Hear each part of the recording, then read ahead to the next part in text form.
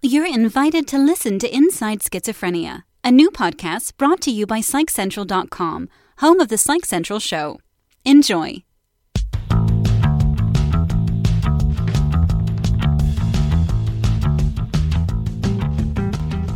Welcome to Inside Schizophrenia, a look into better understanding and living well with schizophrenia.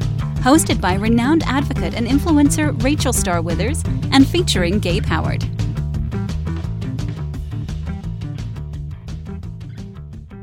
Hello, listeners. Could a change in your schizophrenia treatment plan make a difference for you? There are options out there you might not know about. Please visit oncemonthly.difference.com to find out more about the benefits of once-monthly injections for adults with schizophrenia. Hi, I'm your host, Rachel Starr-Withers, with my co-host, Gabe Howard. So, Gabe, I'm a schizophrenic. Just based on normal pop culture, if you met me for the first time, would you, right away think I was a schizophrenic, a person with schizophrenia? No, I mean, if I just, saw you? Based on... Yeah. What, like your hairstyle? Just the way I was, moving around, the way I act. No. I mean, to be fair, as a person living in recovery, you would probably just walk in the room and be like, hi, I'm Rachel. I suppose I might notice if you were symptomatic, okay, to be fair, but in fairness, I don't know that I would know what those symptoms were. All right. What, just based off pop culture, movies and things, what do most people think a schizophrenic would look like?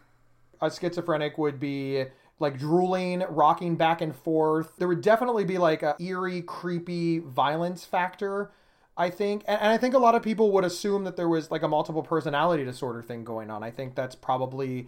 When it comes to pop culture, I think that's probably the biggest one. Most people have no idea I have schizophrenia unless I tell them. We have so many movies, and even, you can reference One Flew Over the Cuckoo's Nest from years ago, but Shutter Island, Bird Box that just came out on Netflix, all of these different things where, they have people with schizophrenia, and they are not normal passing people in society.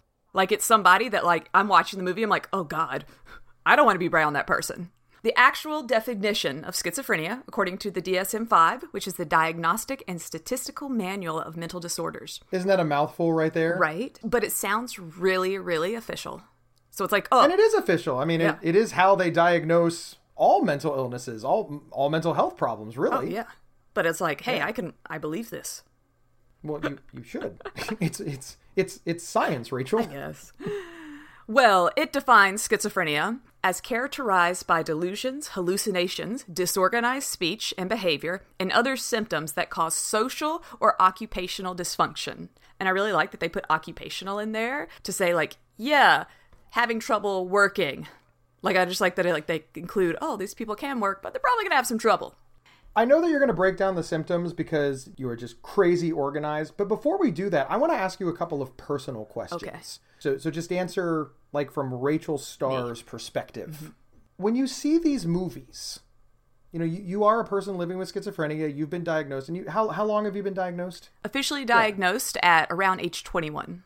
But I've had it since I was a little kid. Right. But you realize that in order to get a time frame, I'm now going to have to ask you how old you are. 22.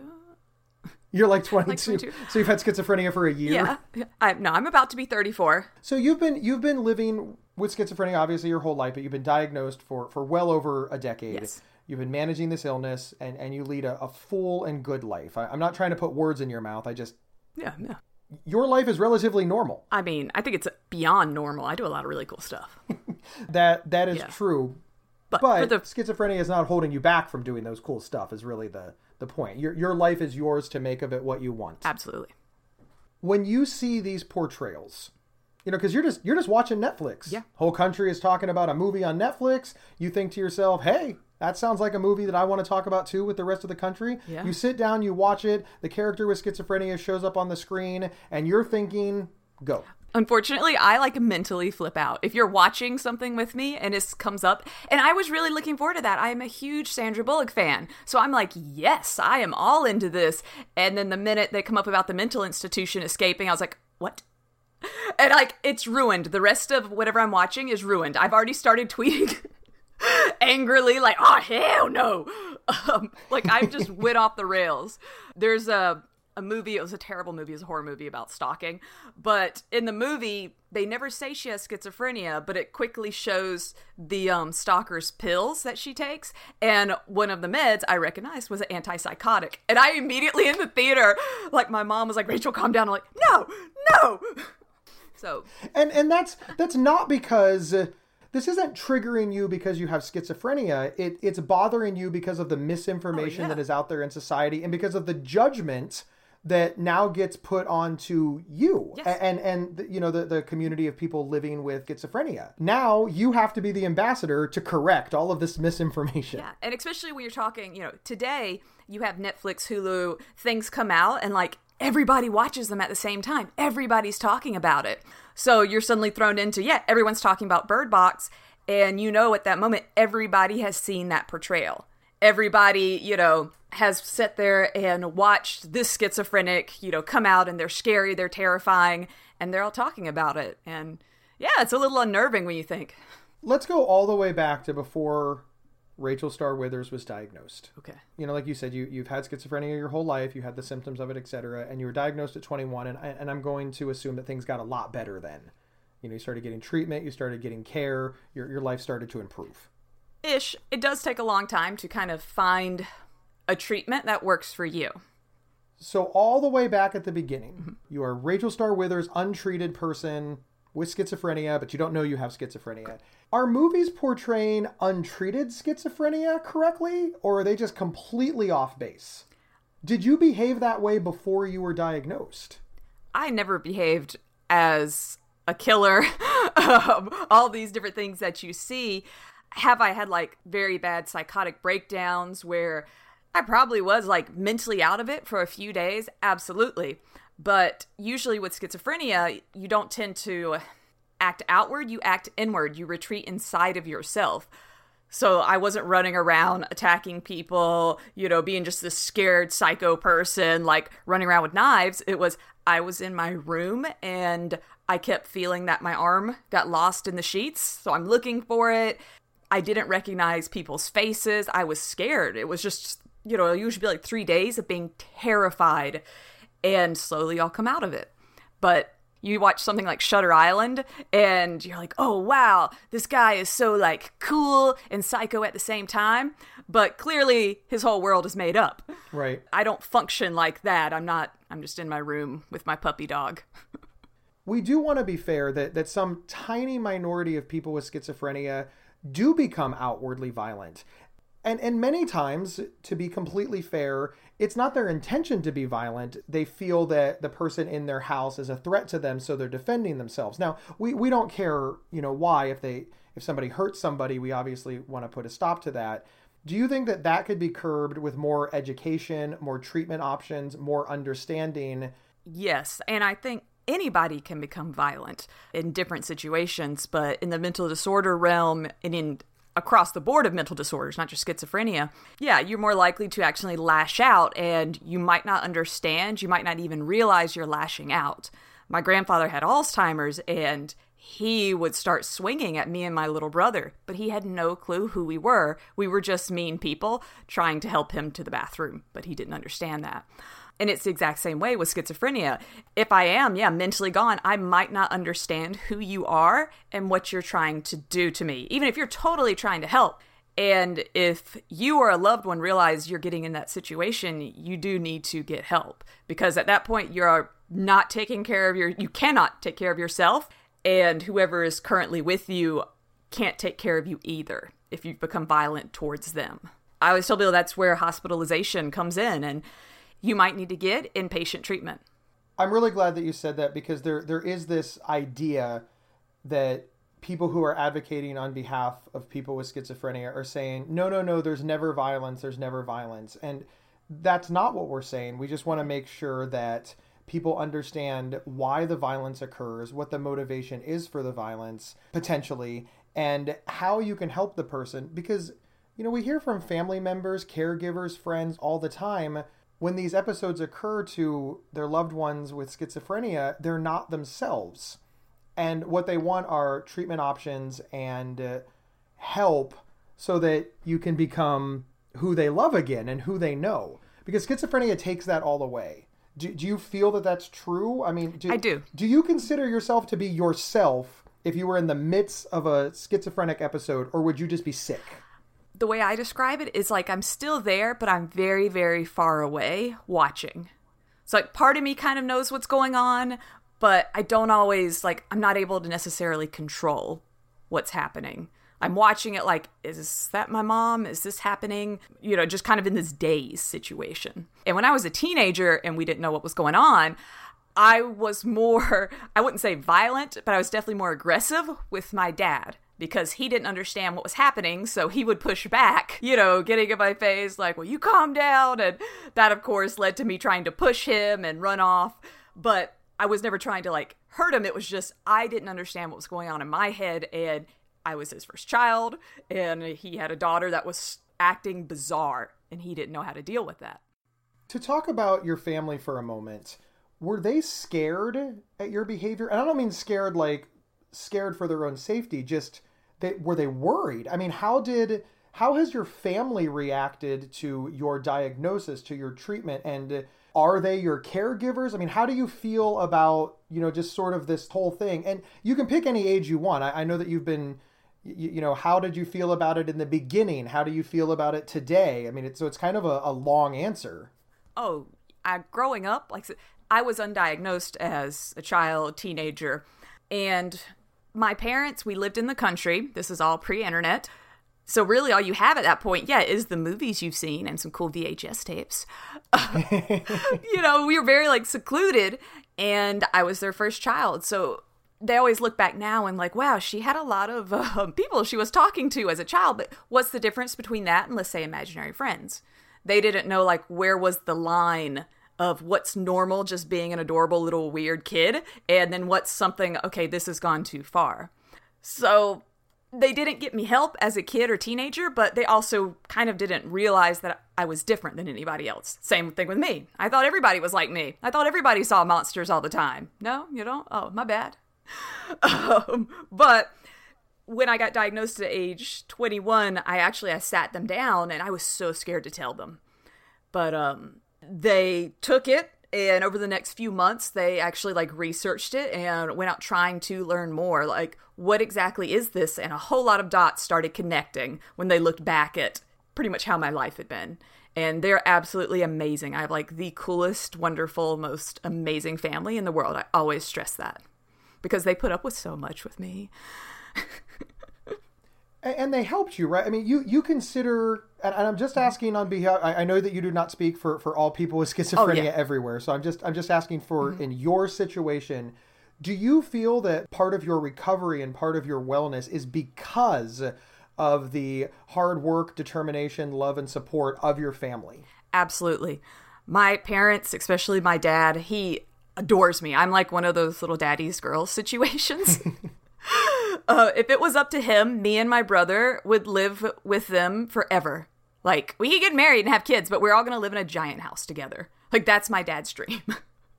So yeah, we're very like close-knit family. And I understand most people do not have that luxury. And it is a luxury. Even if you have great parents, they might not put up with all the stuff I've done. But they've always been there. And when I did have psychotic episodes, as they learned through the years, they learned how to pretty much jump in there and help me. And it was, Rachel, what do you need us to do? All right. And my dad, every day he checks on me. He makes sure that I'm eating. If he hasn't seen me and it's like 2:00 in the afternoon, he's going to come down. He'll usually bring me some food, check on me, make sure that I'm fully aware. And that's really awesome. Most of the times I'm perfectly fine. But yeah, sometimes he comes down there and I've been awake for 3 days and I'm kind of talking to myself and weird. In future episodes of Inside Schizophrenia, we're really going to delve into the relationship between people with schizophrenia and their support system, whether it's just, you know, their friend, their family, their wives, or in the cases of caregivers or even medical care. So I just wanted to touch it on a little bit, and I know that we'll explore this further in the future. So thank you so much for providing just a small insight into your life, Rachel. Oh, you're welcome. Rachel, later on in the show, we're going to talk to a doctor, a clinical psychologist, a professor at Columbia University. He knows I guess, as much as any medical person can know about schizophrenia. And he's really going to delve into what is schizophrenia from the medical perspective.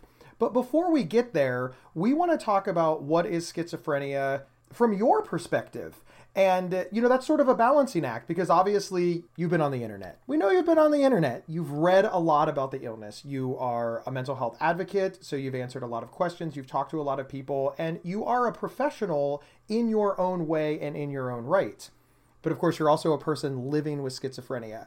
So we just want the audience to understand that all of the stuff that we're going to talk about right now, the symptoms of schizophrenia, you're going to answer from Rachel Starr Withers' perspective, a content expert and a person living with schizophrenia. And then later in the show, we'll ask a doctor and see how, those two things compare and contrast so that hopefully the audience can get a more broad view of what schizophrenia is exactly. Because, hey, listen, you don't need to listen to an entire podcast to learn what schizophrenia is. You can just Google it and it'll give you like a 20-word answer. Mm-hmm. But we want to go a little deeper. Yes, or just pull it up on YouTube and hopefully you find me. At Rachel Starr Live, correct? Yes, it is. You should check her out. She is very, very awesome. All right, so let's delve into hallucination and delusions. I think that when people do think of schizophrenia, they really do think of like these hallucinations first. Yeah, I think those are the ones that get like most confused. What's the difference between a hallucination and a delusion? And honestly, I didn't know for a long time. Ironically, when they sit you down and tell you have schizophrenia, they don't break this stuff up. Like, they don't say, hey, this is what you're having. This is what you need to expect. It's just, let me pop this label on you, and here are some meds. And for my caregivers out there, my loved ones, research. It will help you so much. Research. Because then when stuff happens, you're not terrified. You're like, oh, okay, I read about this. So when you have hallucinations, those are things that you see, hear, feel, smell, that are not really there, that maybe the people around you would not be experiencing. Whereas a delusion is a belief not based in reality. And it could be everything from the government's after me to just thinking that your friends are talking about you or being like slightly paranoid. So a good analogy for hallucination versus a delusion is a hallucination is you see Santa Claus under the table. A delusion is you believe Santa Claus is under the table, but you don't have any visual or auditory proof. Correct. And that also, there's different types of hallucinations, right? I mean, you said there's seeing, hearing, and smelling, but you don't have to have all three. No. You can just hear voices, or you can just see things, or you can just smell things, or you can have any combination thereof, right? Yes. Now, you personally, what type of hallucinations and or delusions do you have? My most common hallucinations, I have a lot of visual ones, and it's mostly shadow figures. Like, I can't really tell you, like, if you ask me to draw it, I can't. They're just, like, kind of black, monster-like things. And they'll usually just hang out in the corner of a room. Mine rarely, like, move, like, animatronics or something. Everyone's like, well, do they crawl? Mine just kind of stand there and stare at me. And sometimes, like, they'll jump forward, but they don't really do anything. They don't try and touch me. And I see, like, faces and things a lot. I have to be real careful with, I avoid mirrors because when I look in a mirror, suddenly my eyes move around, my nose, I become very kind of like a gargoyle. So I just avoid mirrors the best I can. And when I'm out in public, sometimes I'll, like, randomly look at a stranger and their face is messed up. And in my mind, I'm like, okay, is it really messed up? Or am I hallucinating this? And either way, it doesn't matter. It's kind of how I deal with that stuff is, well, unless really, this doesn't matter if the stranger's face is like that or not. So I'm able to, like, go about my day. When it comes to audio hallucinations and kind of back where we were talking about schizophrenics need different types of care at times, I'm very lucky that I've never experienced the kind of audio hallucination of, like, a voice that's constantly hollering at me, telling me things, harassing me, whereas a lot of people unfortunately do. And that makes life very difficult. Mine have always been like ticking, clicking sounds, and I hear my name being called a lot, but nothing like, a constant voice that I can really make out. Sometimes it sounds like there's a radio left on in another room of the house, so I hear like garbled, like there's people talking, but I can't tell you what they're talking about. And as you said with auditory hallucinations, it can really just run the spectrum. Some people might hear compliments all day. You're beautiful, I love you, you can do it. And other people might hear, horrible insults all day. You're garbage, kill yourself, and on and on and on. This is why it's very important to understand that not every single person with schizophrenia is the same. No. And the example that we always use for this is we know millions of people with jobs, but we understand that not everybody who has a job has the exact same responsibility or lifestyle or salary or benefits. So we understand that there's a difference. And even within the same classifications of jobs, not every podcaster makes the same amount of money, for example. Not every actor makes the same amount of money. Not every doctor makes the same amount of money or experiences the same level of success or failure. So we try to get that out there a lot, because I know that you've described before that people are like, oh, well, I met Rachel Starr Withers who has schizophrenia, and now I completely understand schizophrenia based on a 5-minute conversation or a half an hour speech, or, a 45-minute podcast. So it's important to understand that your results may vary and your loved one's results may vary. Yes, just like an exercise tape or diet.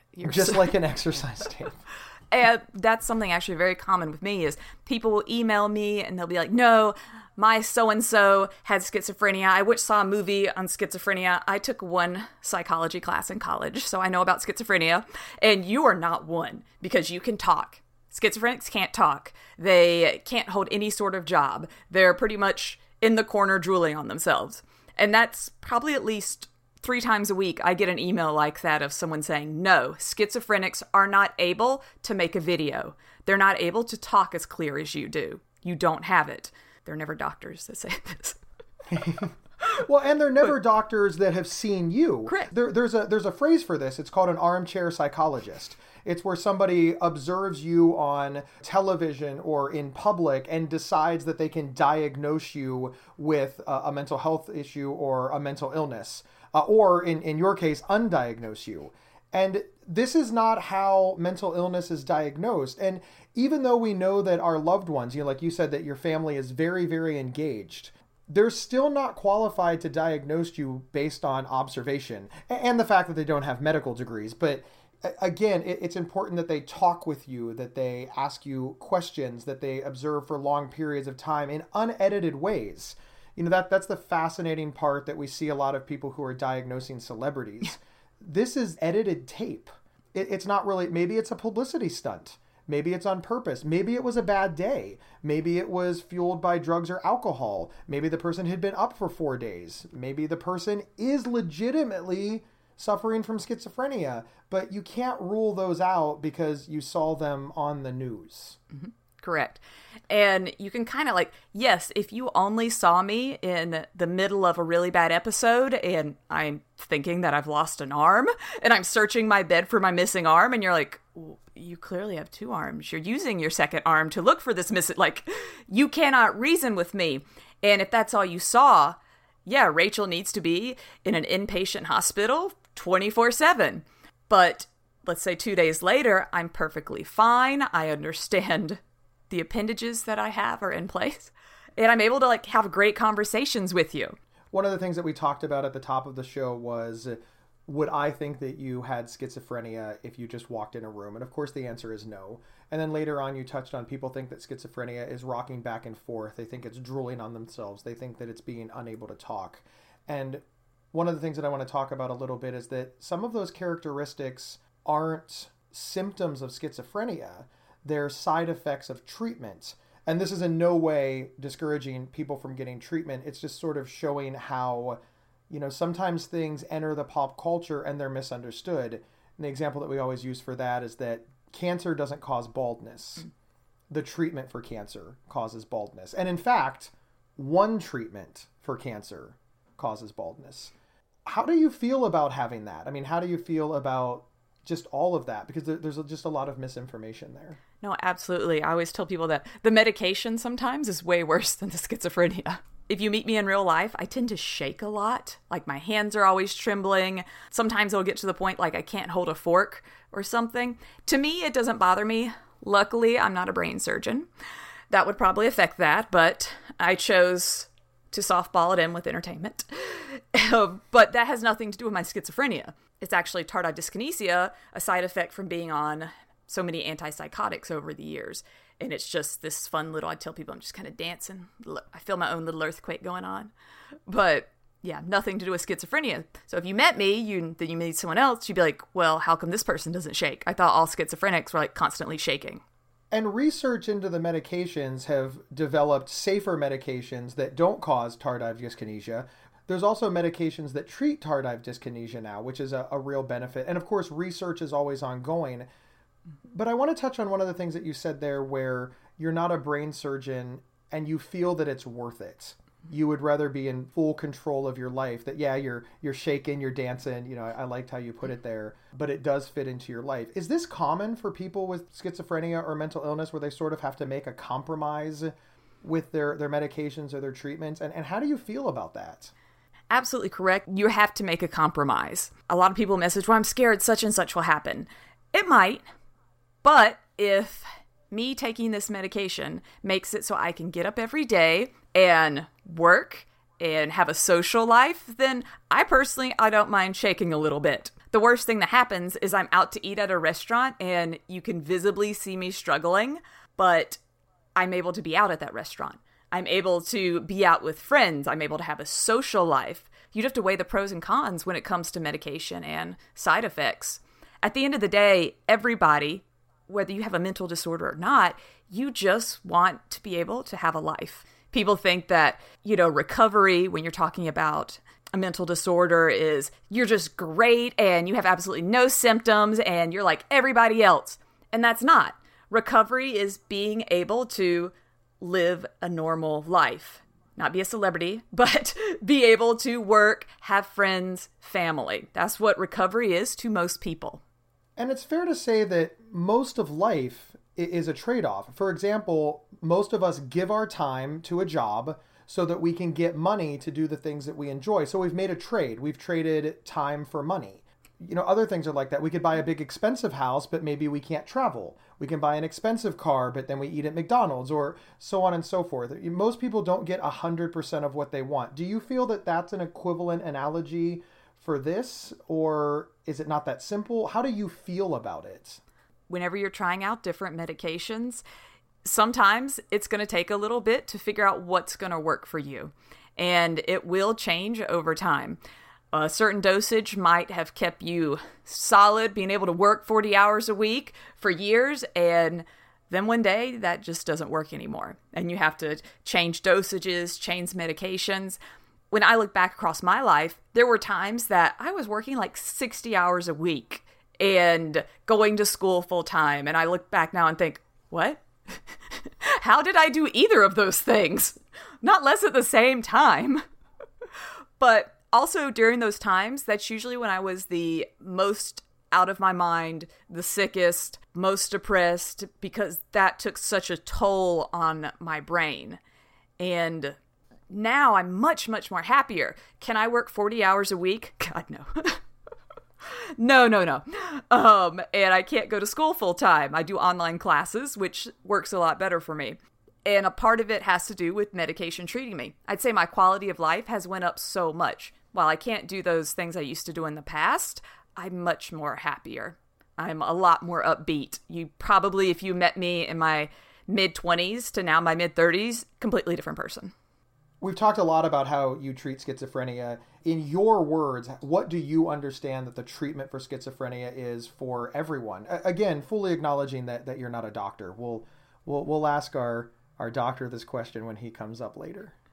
I think it's safe to say across the board, therapy, coping skills, kind of learning how to do things differently in life. I might not be able to do a job exactly like somebody else, but I can find ways to get it done. Medication and having this like a support system.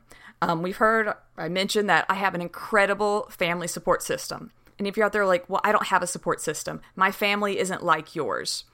You're going to have to make your own support system, whether it is friends, whether it's your doctor, your therapist, whether you're able to join a peer support group. There's lots of different support groups for schizophrenia and even caretakers of people with mental disorders.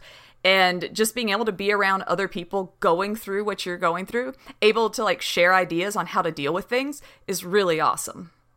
Peer-run support groups really, I think, don't get enough attention, so I'm really glad that you brought it up. But there's just a wealth in sitting in a room with people who have similar experience. And we've done this in this country, since its inception. Salespeople exchange leads and information with other salespeople. Mommy groups are a huge thing for new mothers, where they talk to other mothers to get hints and tips on everything.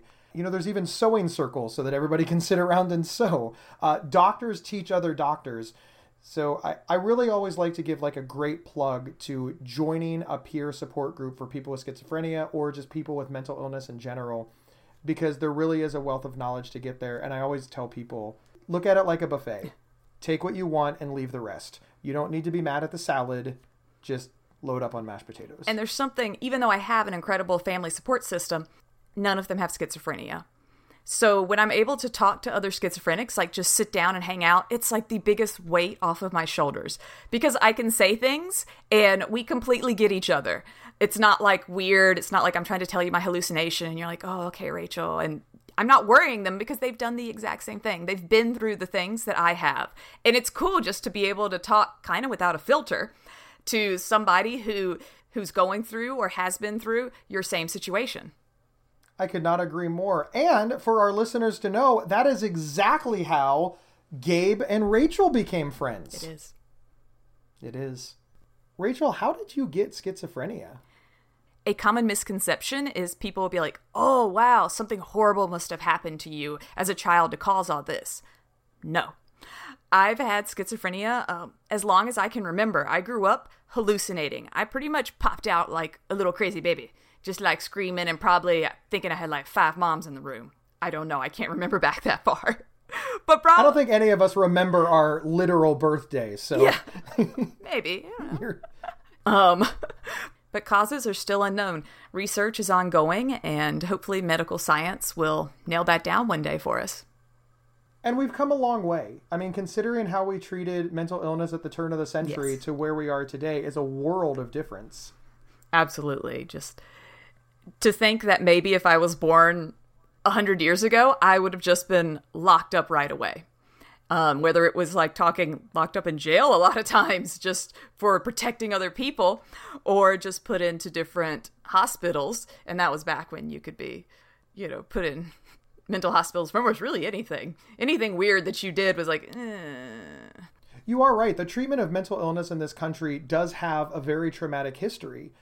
For the longest time, any husband could commit their wife to an asylum because she was hysterical or because she was acting erratic or because she wouldn't cook and clean. And these were considered mental illnesses. So I do understand why people are leery of mental health diagnoses. And I understand why they're scared to be diagnosed themselves, or why they might resist treatment if they believe the things like in the movies that you talked about, or if you just look at the history of our country. And I want to say that we've evolved, and I do believe that we have, but I want to be clear that evolution needs to be ongoing. As a person living with schizophrenia, how does the past impact your present decisions and your look toward the future? Even just in my past of when I first started getting treatment in my 20s to now, things have evolved so much. Medications alone have become much safer, less side effects. Different therapies that I've been through, they do differently, that they found, hey, this is going to cause a lot less trauma. It's just amazing even for me to see in 10 years what's evolved. And to think, okay, well, when I'm in my mid-40s, what's my treatment going to be like then? I'm excited. Who knows? I might be wearing this cool little Google Glass thing on my head that fixes my thoughts. That sounds neat. Let's do that. But I don't know. For me, it's very hopeful to see that, how far we have come as a society. And that's awesome. Thank you so much, Rachel. We've talked a lot about schizophrenia and what it is. We've broken it down. But the running theme is that most people still misunderstand schizophrenia, and they still regard people with schizophrenia as crazy and scary. We know how you feel about it. We know that you want it to change and that you want people to be better educated. And that's why you're doing this podcast, and that's why you live so openly. Do you have any closing thoughts for anybody listening to this podcast that may believe that or know somebody who believes that? When I was first diagnosed at around 21, that was a hard blow for me because I thought exactly as all of these bad examples we've been giving. I was that person. I was like, oh no, now I'm going to become a serial killer. Oh no, I don't want to be associated with this horrible thing. And I don't want anyone else to know because they're going to think I'm dangerous. I was scared out of my mind. As I've grown up and I've learned, my personal definition of schizophrenia is it's just your brain working differently than the norm. And that's okay. Gabe, tell us about our sponsor. It can sometimes feel like another schizophrenia episode is just around the corner. In fact, a recent study found that patients had an average of 9 episodes in less than 6 years. However, there's a treatment plan option that can help delay another episode, a once-monthly injection for adults with schizophrenia. If delaying another episode sounds like it could make a difference for you or your loved one, learn more about treating schizophrenia with once-monthly injections at oncemonthly.difference.com. That's oncemonthly.difference.com. Thank you, Gabe, for that information. And let's jump back into talking about schizophrenia. We're here with our guest now, Dr. Ali Mattu. He is a clinical psychologist and assistant professor with the psychiatry department at Columbia University. He is also the host of the Psych Show on YouTube. Hello, Dr. Ali. Hi, Rachel. It's so good to be on the show here with you. Yes, great to speak to you again. So, from a doctor, all right, a medical perspective, what is schizophrenia?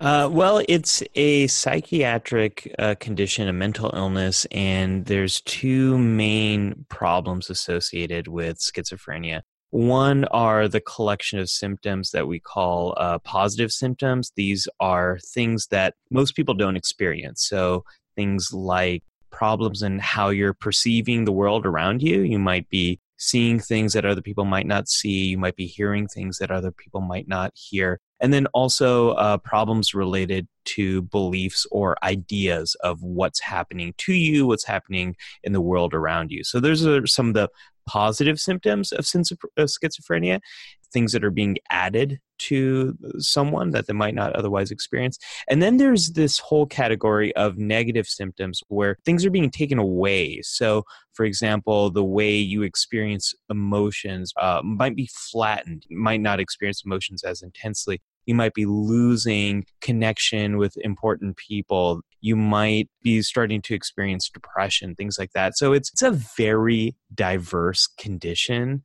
There's a lot of different symptoms associated with it, and people experience these symptoms in different degrees at different times throughout their lifetime experiencing this problem. Thank you so much for that answer. Again, from a medical perspective, what symptoms do you see as the most debilitating, just in a general sense?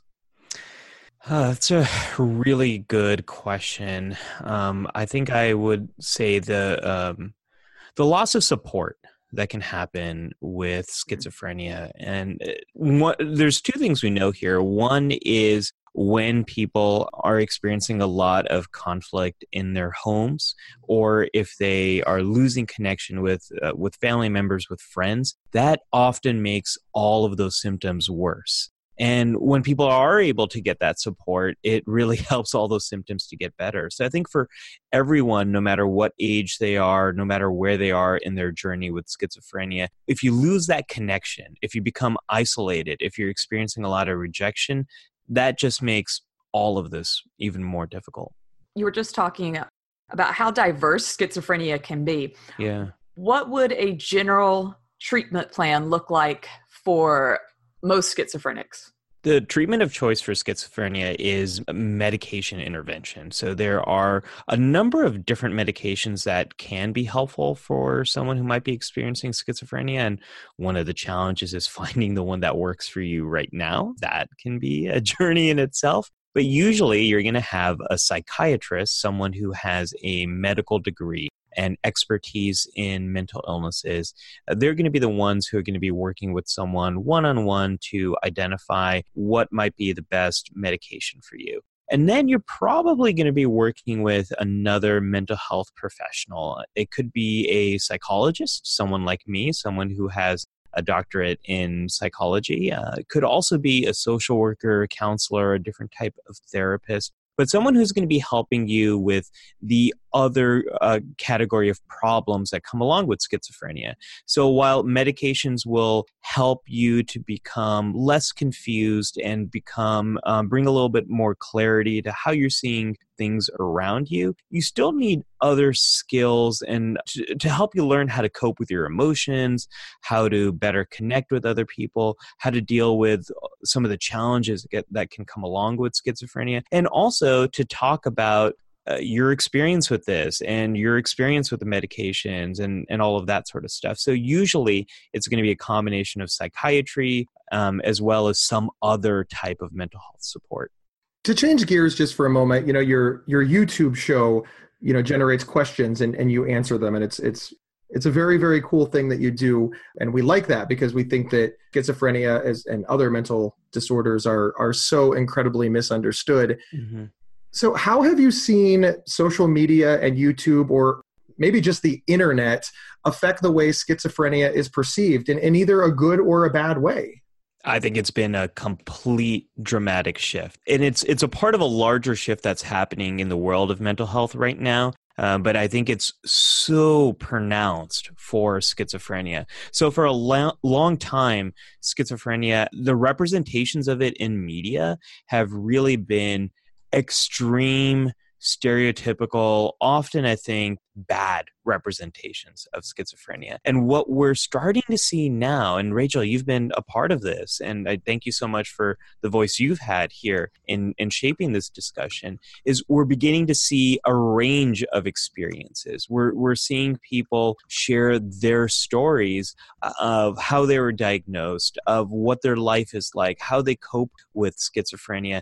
And it's not guided by people in Hollywood who might have a stereotype idea of what schizophrenia is like, but it's a more authentic story. And I think, as I was saying earlier, it's such a diverse problem. We're seeing more of that diversity of experience on social media, on blogs, on YouTube, and that for me has been incredibly exciting. And it's helped me to learn more about what schizophrenia is like. It's been one of the most exciting developments in my career. And I like how you said that there. I've never thought of it that way, that, suddenly we're able to see so many other examples of people living with different mental disorders and how, absolutely diverse it really can be. I see that for anxiety. I see that for depression, bipolar depression, eating disorders. We're actually starting to talk about this stuff.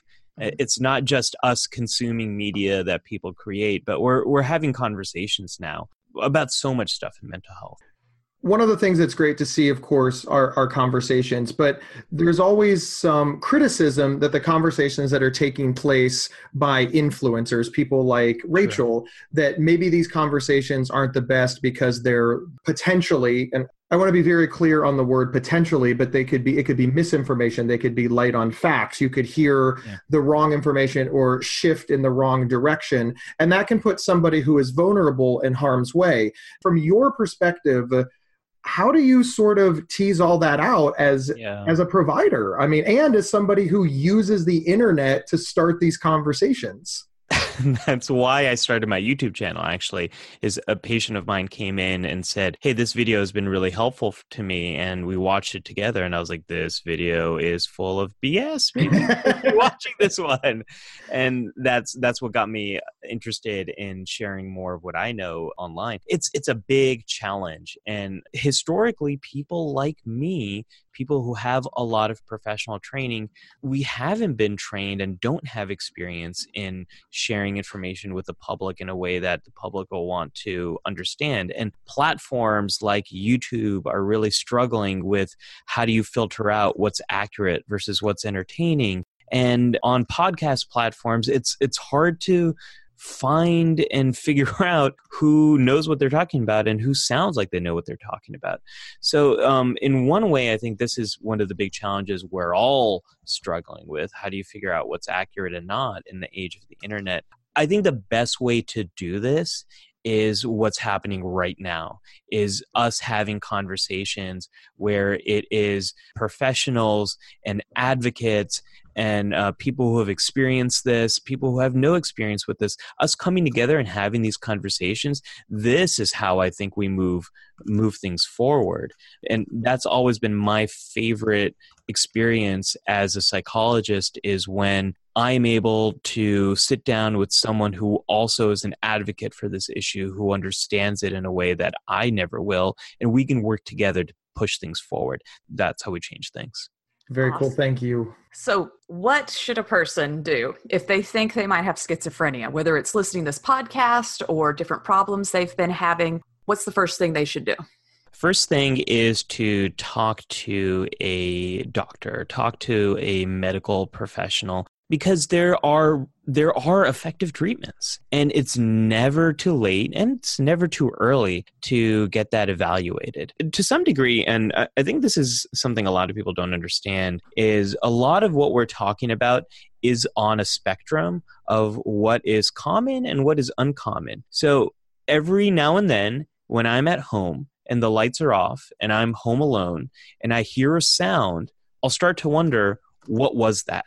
And this is something that's just built into our psychology. It's how we work. And every now and then, when I'm struggling emotionally and I'm really stressed and I'm thinking about things that I'm worried about, maybe my worries get out of hand and I start to believe things that are pretty far away from what is actually happening. That's pretty common. But what we're talking about on this podcast is a more uncommon version of these symptoms that might be causing you a lot of problems in your life. But for a lot of you who might not be sure, is what I'm experiencing, is this one of the more common things that everyone goes through, or is this less common? A medical professional, a mental health professional will help you to figure that out. And it's never too late and it's never too early. One of the things we know about treating schizophrenia is the sooner you can catch it and the sooner you can get effective treatment, the better off it's going to be in the long term. So if you have any doubts, and I know this is a hard thing to talk about, find a medical professional that you feel comfortable with and talk to them, and they'll help you to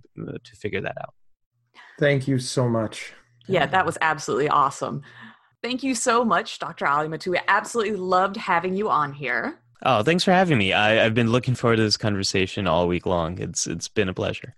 If you would like to learn more about Dr. Ali Mattu, you can check out his YouTube show at youtube.com/The Psych Show. Thank you so much for listening to Inside Schizophrenia with your hosts, Rachel and Gabe. The official website of Inside Schizophrenia is psychcentral.com/IS. Please like, share, send this to all of your friends, subscribe if you haven't yet. Help us get the word out there so people actually start to see schizophrenia how it really is. Inside Schizophrenia is presented by PsychCentral.com, America's largest and longest operating independent mental health website. Your host, Rachel Starr Withers, can be found online at rachelstarlive.com. Co-host Gabe Howard can be found online at gabehoward.com. For questions or to provide feedback, please email talkback@psychcentral.com. The official website for Inside Schizophrenia is psychcentral.com/IS. Thank you for listening, and please share widely.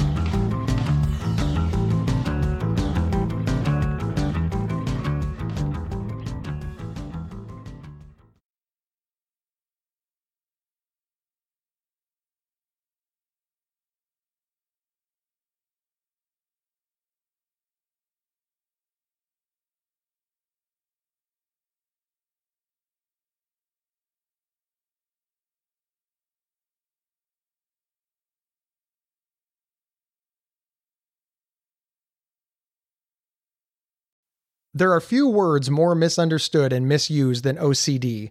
Imagine having unwanted thoughts stuck in your head all day, no matter how hard you try to make them go away, and then having to pretend that everything is okay despite having to feel crippled inside. That's OCD. 1 in 40 people suffer from it globally, but there's hope. If you have OCD and need help, you can get better with specialized treatment.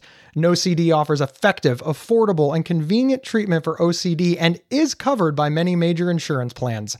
Go to nocd.com to learn more. That's nocd.com.